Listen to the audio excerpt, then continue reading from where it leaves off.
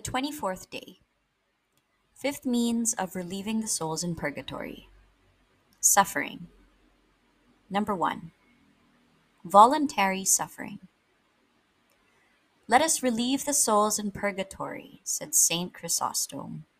Let's bring them relief through everything which grieves us, for God applies to the dead the merits of the living. Suffering. It's the great atonement which the Lord asks of those indebted to his justice. We suffer for them in order that they suffer less.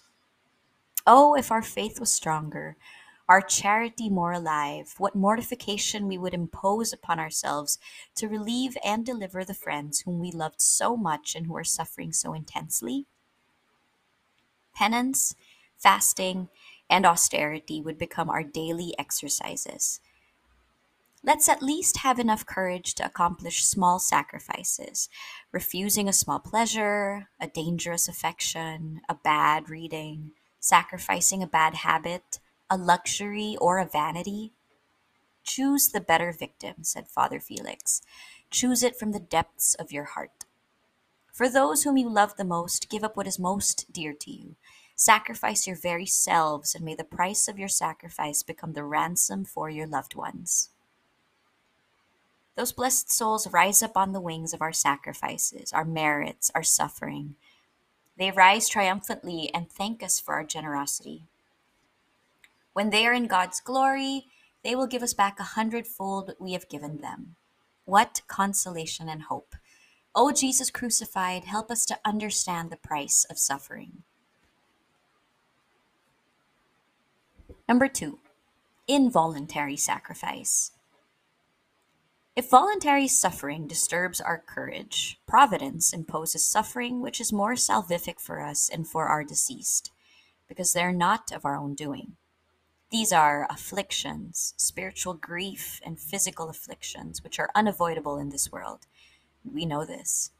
We find these afflictions everywhere. Our life on earth is a continuous struggle, a long daily martyrdom. Should we complain? No, for all that pain can become a means of salvation for us and for others.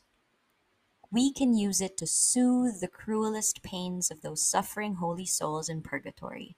Yes, through the cross which Providence places on our shoulders, with that thorn which pierces our heart, with a tear, a sigh, with an act of resignation, we can relieve the great torments in purgatory and dry the tears of our loved ones. Courage, then! Let's put up with a bit of cold. We will thus cool the souls who are burning in the fire of justice. Let's put up with a little heat. It'll turn the ardor of the flame into a light mist. Let's put up with a bit of discomfort. We will deliver souls from the depths in purgatory. Let's accept fatigue and listlessness. We will lift them on high to the glories of heaven. A moment of sorrow for us, for them, an eternity of joy. Example. Saint Antonin tells of a sick man who suffered the most excruciating pains. He begged God to relieve his suffering, but to no avail.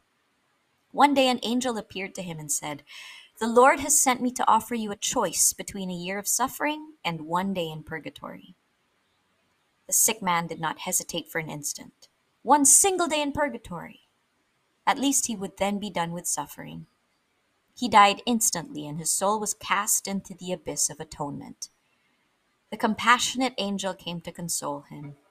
Upon seeing the angel, the poor soul cried out in a voice that was torn with pain, "Seductive angel, you deceived me. You assured me that I would only have 1 day to suffer in purgatory, and here I've been for 20 years suffering the most cruel torments."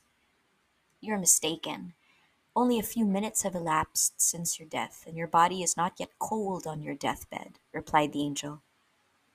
"Then ask God to allow me to return to earth to suffer anything God asks of me for a year," said the deceased.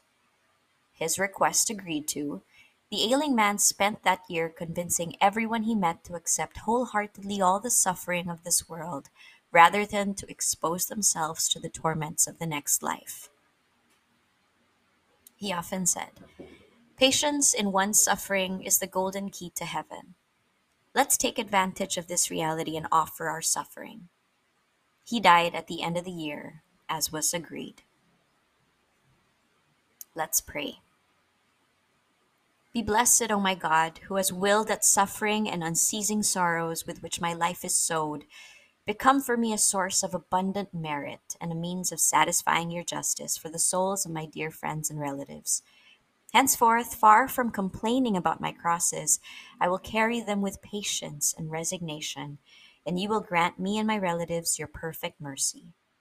O Jesus, be their conciliator. Call your dear children and our brethren to your kingdom of joy, and may they rest in peace.